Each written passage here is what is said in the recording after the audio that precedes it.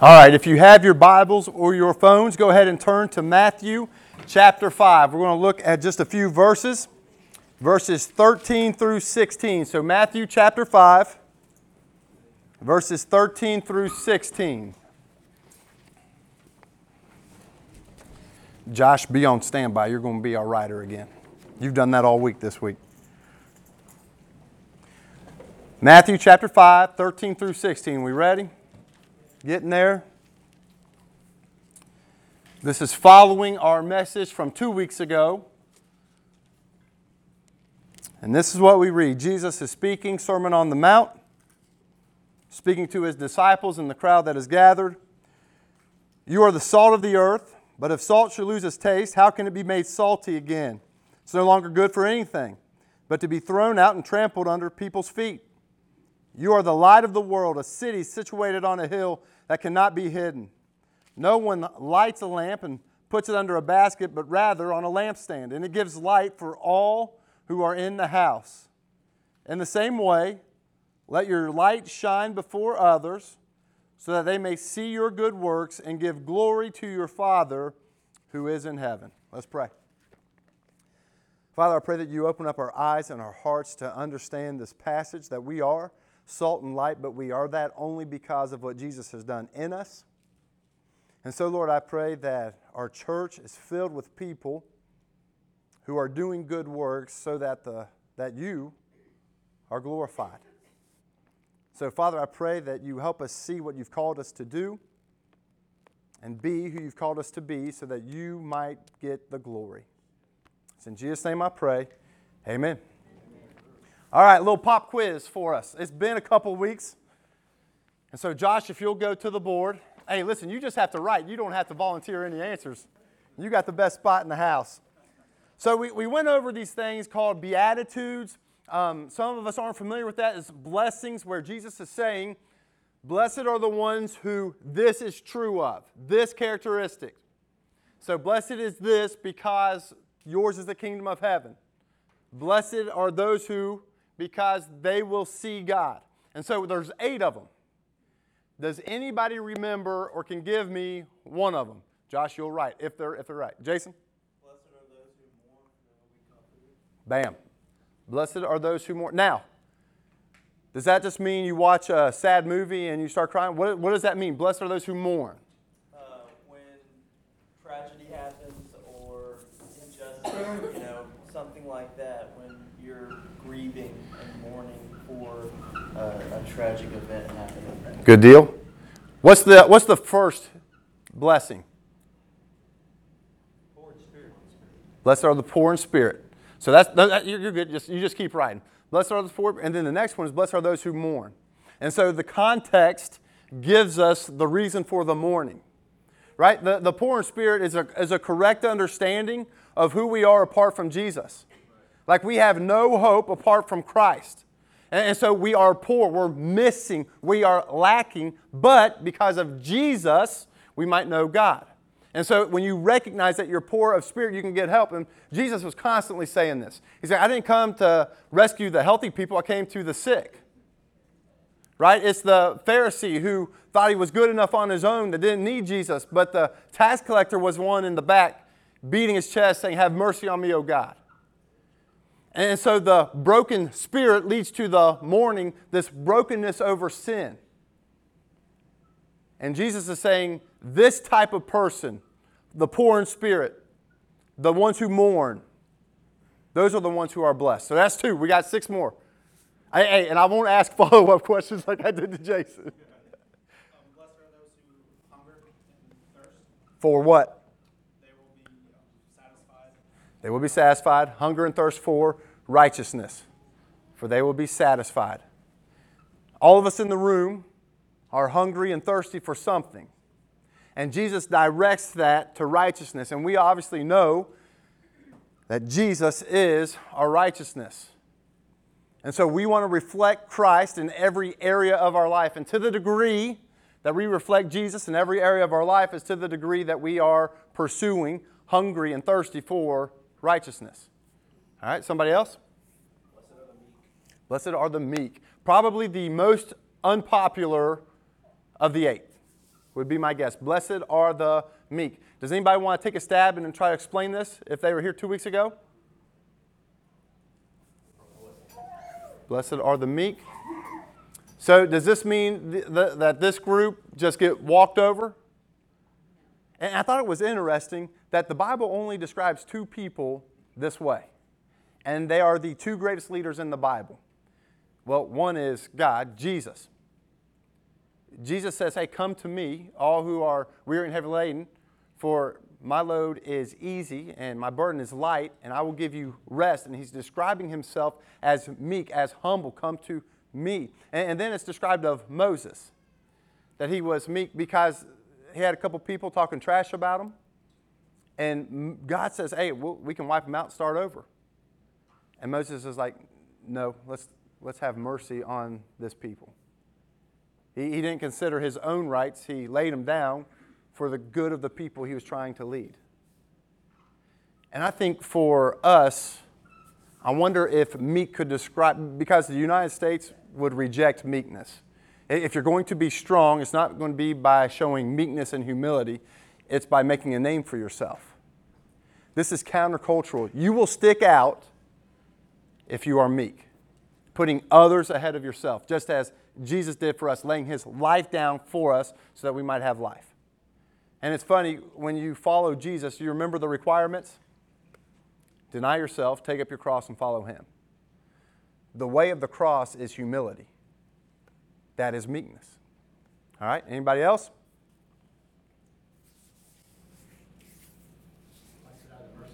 Blessed are the merciful, for they will be shown mercy. Alistair Begg this past week had a message that went viral, and he was explaining the thief on the cross. How many people were on the cross by Jesus? Two, right? 3 altogether. Both of them were talking trash to Jesus, but one of them recognizes that there's something different about Jesus. And Alistair Begg was saying, you know, this guy, this thief, he can't wait to cross paths with him in heaven. He goes, he gets to heaven and he goes, I wonder, like, if the angel at the gate, which this is just a story, this is not how it's going to go when you get to heaven. But he goes, I wonder if the angel at the gate is like, what are you doing here? And this thief on the cross is like, I don't know. And the angel asks him, well, what's your belief in the Bible? Or what church did you belong to? Or what have you done? And the thief goes, I haven't ever been to a church service. I don't know the scriptures. And he goes, well, why should we let you in? And the thief turns and tells the angel, well, I don't know. I just know the man on the middle cross told me I could come. And that's all of us. The only way we get heaven is not because we've done something great, but it's because we get Jesus. And if you know Christ, you get heaven. And when you understand the mercy that God has shown us, that he sent his son to die on a cross for us, man, that's mercy. And then when other people wrong us, do something bad, it should be easy, at least easier for the people of God to show mercy. So that should be a characteristic of kingdom people. All right, what else? How many we got up there, Josh? 5? 3 more. Blessed are the pure in heart. Blessed are the pure in heart because they get to see God.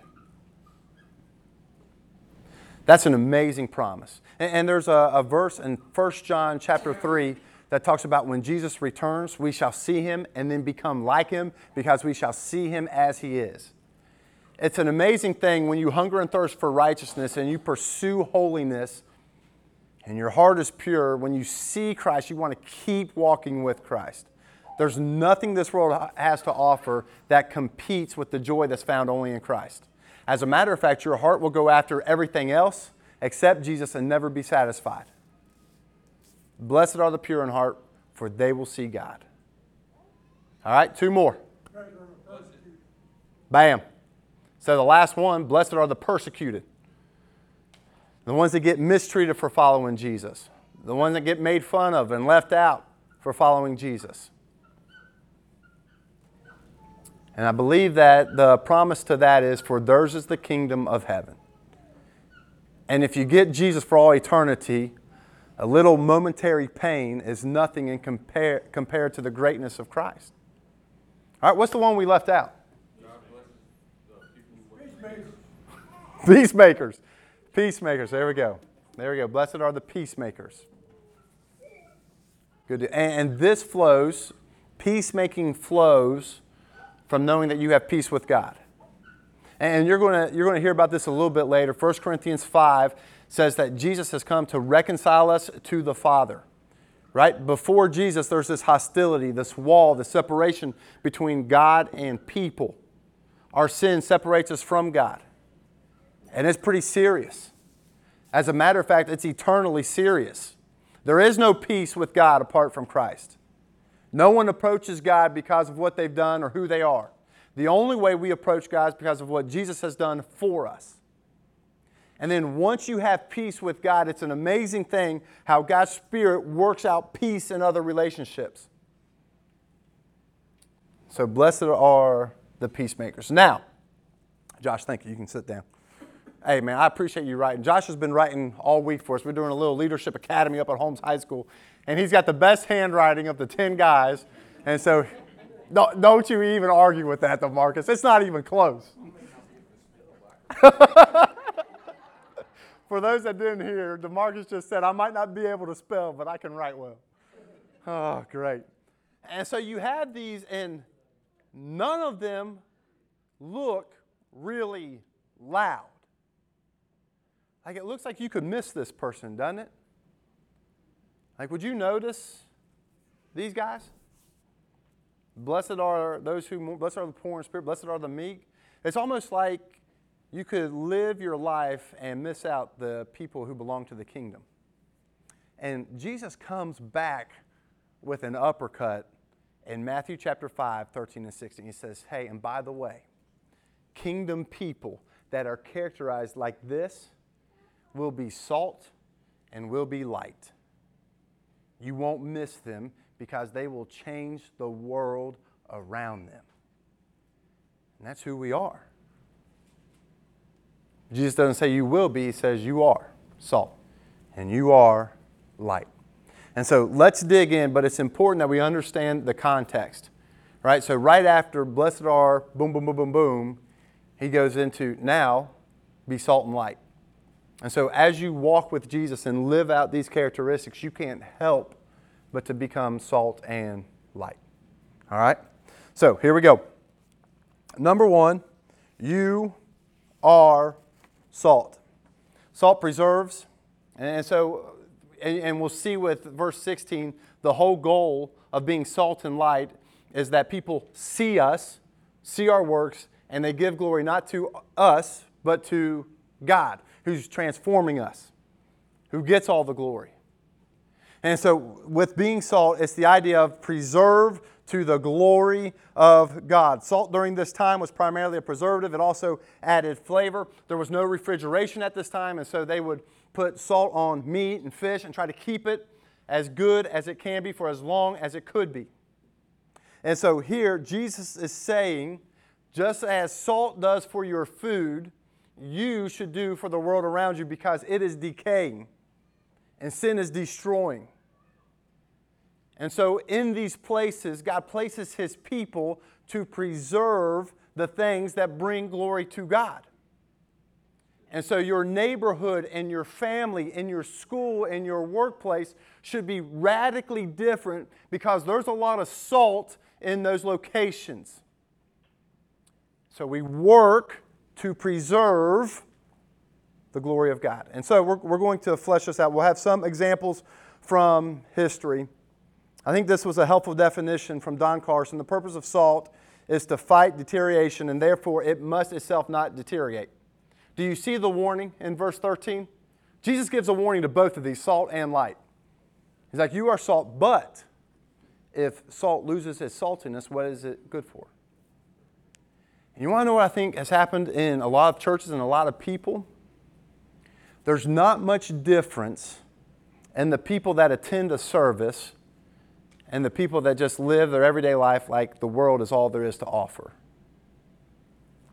But if you're walking with Christ, guess what happens? Your marriage is radically different. How you raise your children and how children treat their parents, radically different. how a Christian high school student operates in the classroom is radically different when you're following Jesus, living out what God's called you to be, than those who have no idea, who are walking in darkness, who have no idea what salt is. Should be radically different. The problem is when the salt loses its saltiness. And so you guys and myself have to do our own inventory. God, is this true of me? How have I compromised? Where am I losing my saltiness? Because if you lose your saltiness, it's no good. And God's called you to so much more. And so a couple of examples, and this has happened all throughout history. Salt looked like a long time ago, right after Jesus ascended to the Father during the Roman Empire. Listen to this guy, Callistus. He lived a radical life through social activism. He had grown up a slave, organized something called life watches in the areas where babies were left to die so that they could be rescued and adopted by Christian families. And so what would happen is if a parent had a baby and it was inconvenient and they didn't want the baby, there was something wrong with the baby, wrong gender, wrong whatever, they would take the baby and leave it. And the baby would die. And it was the church that would come and preserve life, being salt in the world. And so this guy organized night watches so when parents at spots where they drop off kids to die would go and rescue. And the church has always done this. Another example is this guy named Basil from Caesarea. He was involved in politics and the main voice to ban infanticide. And he took it to the leaders of the Roman government and they outlawed it. In one lifetime, it went from being legal and common to being illegal and done away with because God put salt in places that need it. You guys might have heard of Telemachus. Telemachus was a monk, very quiet, not very tall, small dude. And for whatever reason, he said, I felt God lead me to Rome. And he goes to the Rome and there's this Colosseum. And you know what happens in the Colosseum? Gladiator events are going on. And these gladiator events would glory in the killing of other people. The gladiator was praised who would win the battle and put to death the other gladiator. And this monk, we'll call him Telly, this monk saw it and he's like, what is going on? And he jumps the wall and stands in between these two gladiators fighting. And for a moment they stop. And then the crowd starts to harass this guy, this monk that was just visiting, saying, get out of the way, on with the games. They start picking up stones and throwing them, hitting him. The gladiators now are thinking, well, I'm going to die. I'm going to take care of this dude. And they stab him, killing him. And at that moment, the gladiators realize what they have done, stop, and walk out of the arena.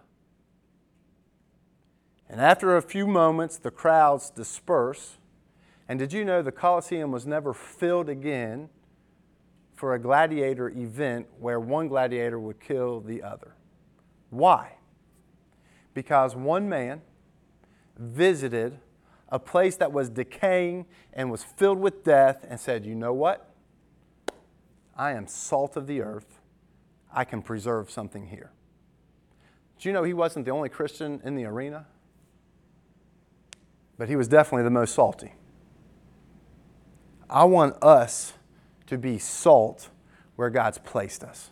Amen? Amen. Number 2, not only are we called to be the salt of the earth, but we're also to be light. You see this in verse 14 starting. You are the light of the world. A city situated on a hill cannot be hidden. Right? That light goes on and on and on, especially during a dark night. Now, this is before lights. Can you imagine coming around the hill and you see downtown Cincinnati and let's say the Bengals are playing a game and the stadium's lit up. You can see the glow of that light from miles away. That's what Jesus is saying. The Christian should be seen miles away. And the darker a place is, the brighter the follower of Christ will shine. City on a hill cannot be hidden. But then you see another warning. No one lights a lamp puts it under a basket, but rather on a lampstand.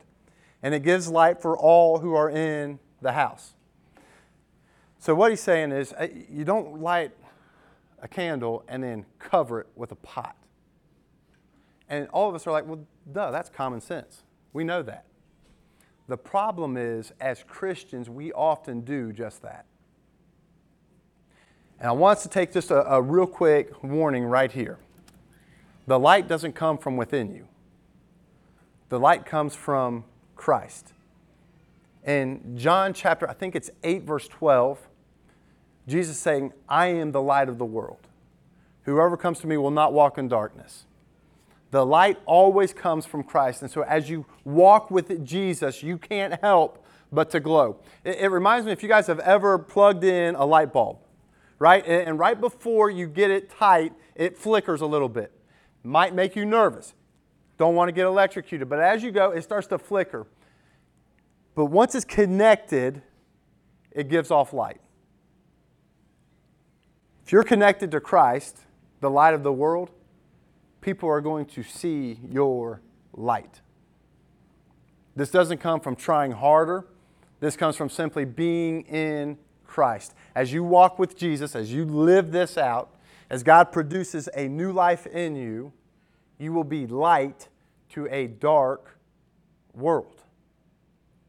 So you see the warning, just as the one that was given with salt. So how are we being light? How are we being light? There's a couple of things I want us to share with you guys briefly and what we're doing as a church. All right. Number one, we've started to partner with the Crete Collective. The Crete Collective is a network of pastors and churches that are focused on reaching areas that are underserved with the gospel. Right? So when you look at Covington, how many churches do you think are in Covington? There's over 20. There's over 20. If you go down the street, you can't help but run into another church building. You could run into a couple because there was a couple that got in a fight and went right next door and started another church. I mean, there's church after church after church. The Crete Collective comes along and says, hey, we've got a problem. There's some neighborhoods in the United States that don't have many churches. And I'll share this with you. I was at seminary. We were meeting for a church planning conference. This is back in 2013. Some things have changed since then. I know it's a little bit dated, but I'm sitting around with a bunch of church planners, and a guy from Philadelphia comes from the inner city, and he asks the group, and we have about 40 church planners in the room. He goes, how many of you guys are going to a city to plant the church? And about half of them raised their hand. And then he goes, how many of you guys are going to an inner city, ran down part of the city, and not the ones that's gentrified? 2 people raised their hands. 2 out of 40. You see, this is a problem. In our cities, the gospel isn't getting to where it's needing to go. And so this Crete Collective comes along and says, hey, we're going to raise up black and brown pastors and send them to cities that don't have churches because we are light in the darkness. And so a couple of guys that we need to be praying for. This is the first family, Joshua and Jessica. They are in Washington, D.C. Now, a lot of us don't know the layout of Washington, D.C. The specific neighborhood is the Congress Heights neighborhood. All right, so go ahead. If you have your phone, you can take a picture, or we can put this up after service. You can come up a little closer and get it. If you don't have your phone, just put down Joshua and Jessica, and then you can put Congress Heights neighborhood. This church meets at 5 o'clock in Sunday evenings. They got permission from a Nazarene church to share their building, just like we did when we started. And so we need to be praying for this family. They're in a difficult neighborhood. Not a lot of churches around, specifically reaching the minorities in the neighborhood. And so this is Joshua and Jessica. So Tracy, when we pray, I need you to remember Joshua and Jessica. We'll pray for them. All right. The next one. This is Jeremy and Angelica. They are in West Palm Beach. Now, some of us would love to move to West Palm Beach, but they are in a neighborhood that's not reached in West Palm Beach. Hispanic, minority, mainly populated city. It's the southwest neighborhood of West Palm Beach. The name of the church is called The Light. The Light. I love it. Light in the darkness. Light in the darkness. And so Elvis is in the building. Jeremy and Angelica. So when we pray at the end, if you'll pray for this family, Tracy, if you'll pray for the first family.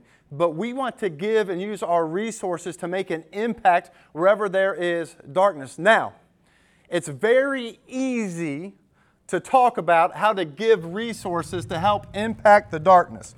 What's a little bit more difficult, I was a little bit nervous turning that around. Sometimes we got some artists in the room, and they don't do too hot in drawing, right? All right. Now, I'm using homes, but we could fill in a number of different places, right? If you're involved with Holmes High School, raise your hand. Raise your hand. Come on, raise your hand and keep it up. 1, 2, 3, 4, 5, 6, 7, 8, 9, 10, 11, 12, 13, 14. 14 people. So there's 14 people. Listen, that'll fill up a salt shaker. That would be a very bright light.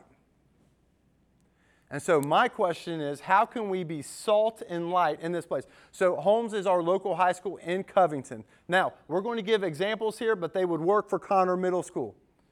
They would work for your hobbies, where you work at the golf course. You can use these to be salt and light. Do we have any other big employer where a lot of people work? St. E. Physicians and Fidelity. Huge in Covington. Huge in area. And so you can apply these principles to be this. All right, so let's think specific examples of how we can be salt and light at Holmes High School. I know, I think some of the students set this up one year. They did like a prayer box or something to where students could write down prayer requests or just something that they're going through. And then students would get those out and pray for them throughout the week. Yeah, we had prayer lockers. They would put in their prayer request, boom, we could pray for them. Right? What else? Pray with our teams after practice. Praying with teams. We have a lot of coaches, and so it's easy to pray with our teams. Trace?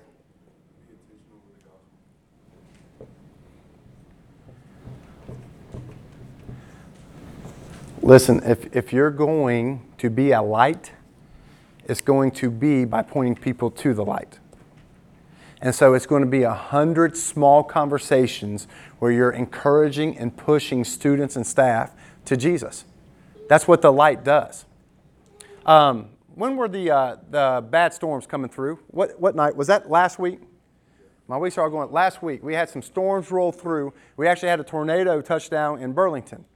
And I was reading RCN News, and the reason why I paid attention to it, it was on Idlewild. Well, my sister lives on that street, and she said, we didn't hear too many sirens.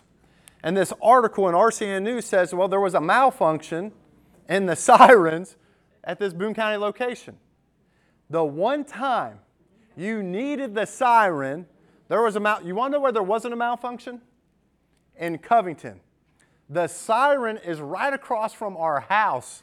And when that thing rotates, it's blaring, right? The windows are shaking. We're like, I don't know if there's a tornado or not, but we know there's a warning out. You guys and me, we are all in our schools, in our workplaces, and we're not there for decoration. We're there to be a light. We need to sound the alarm, point people to Jesus. Because I promise you this, the destruction of a tornado is nothing compared to the destruction of sin. And so let's be light. And right now, this is pitiful. We got more examples? Gary? Just think like an extracurricular, like we used to do, like a boxing ministry, where you could teach someone skills, at the same time weave in biblical principles and help mentor and build relationships. All right. What else? Donovan, last week, you gave rides home, right? Right? I would consider that salt, right? So those small acts of service.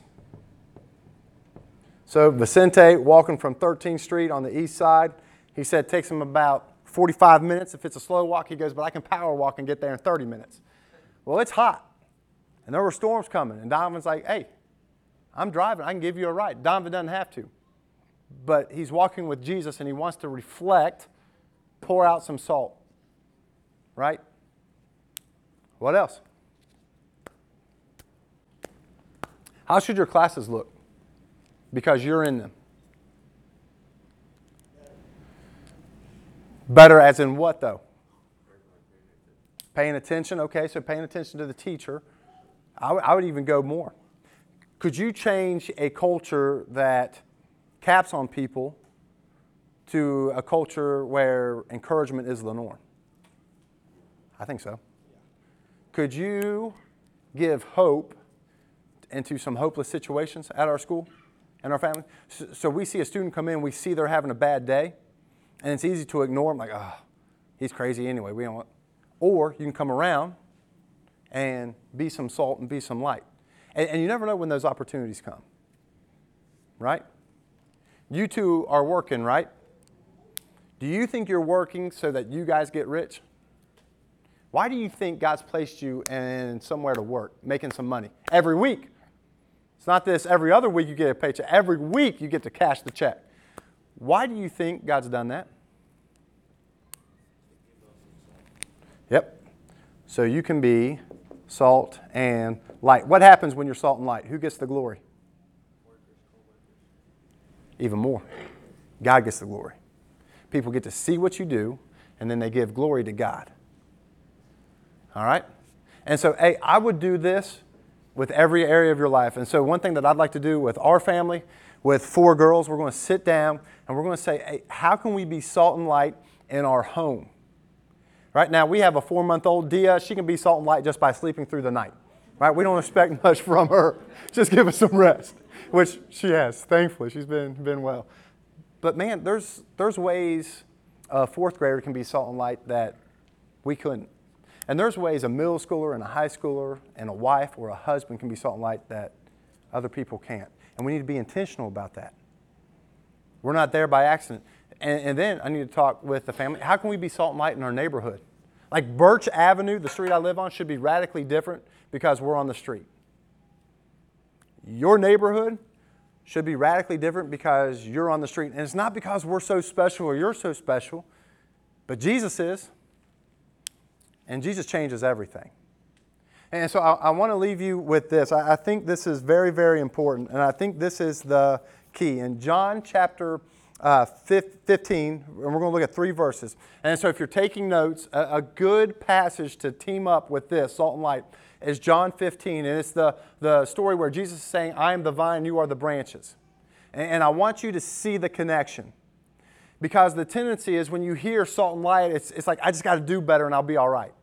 Oh, I got to do all these good works and then give glory to God. But that's not what the passage is talking about. This is what the passage is talking about. This is a helpful explanation. And so John 15, verse 5, Jesus is speaking. He's saying, I am the vine, you are the branches. The one who remains in me and I in him produces much fruit, because apart from me, you can do nothing. So if you want to produce fruit, it's only by staying connected to Christ. And so right now, if you're looking at your life and you're like saying, I'm not producing much, it's not going to happen by trying harder. It will happen by staying connected to Jesus. And so that might mean getting up earlier to get into the Word. It might mean sacrificing a meal so you can spend time praying. It might mean getting together with a small group of believers to encourage one another and spur each other on to good works. It happens as you're connected to Christ. And then we see in verse 8, my Father is glorified by this, that you produce much fruit and prove to be my disciples. God is glorified when His people are connected to Christ, producing good fruit. And who knows what that could look like? Can you imagine a church filled with people that is serious about being salt and light to this world? That's why I love being located in Covington, Kentucky. What's our reputation? Not a lot of good things on the news about Covington, Kentucky, are there? Hey, but there's a church. And there's a church that knows Jesus. And it can be filled with people that are serious about being salt and light to the glory of God. And then check this last promise out. John 15:11, I've told you these things so that my joy may be in you and your joy may be full. You want to have joy? Produce fruit. You want to produce fruit? Stay in Christ. That's how you're going to be salt and light. And so I'm going to leave you with this. There's a song that I learned as a kid. I'm not going to sing it, but you guys know it. This little light of mine, right? This little light of mine, I'm going to let it shine, let it shine, let it shine. Hide it under a bushel. Don't even know what a bushel was at that time, but I know I didn't want to hide my light underneath a bushel. Don't want to let Satan it out, right? I'm going to let it shine. And I love the words that Rutha May Harris put to this. You can't just sing this little light of mine. You have to shout it. And so I love the picture of this. This little light of mine, I'm going to let it shine. And here's my question for you. Are you lighting up the places God's placed you in? Your work, your home, your neighborhood, your school? Man, may this be true of us. Because Jesus said, you are the light and you are salt. So may people see our good works and give glory to our God. Amen? Amen. So I'm going to pray. As I pray, you can pray to yourself. Pray for the first family. Pray for the second family. All right? Let's pray. Father, thank you for gathering us here this morning. Father, I pray that you move. Lord, I pray that if anybody in the room has no idea that Jesus is the light of the world, I pray that today they see His glory, that they call on Him to be saved. Father, I pray for the believers in the room, that you show us how to be salt and light. Father, we need wisdom in that. I do pray that we hunger and thirst for righteousness, that we pursue you. Lord, I pray that we throw off the things that are keeping us back from running the race you've marked out for us. And Lord, I pray that Redemption Church will be a church that lights up a dark place wherever you place us, both here, near, and far. Father, I thank you for what you're doing in our city. I pray that you're glorified with what we do. It's in Jesus' name I pray. Amen.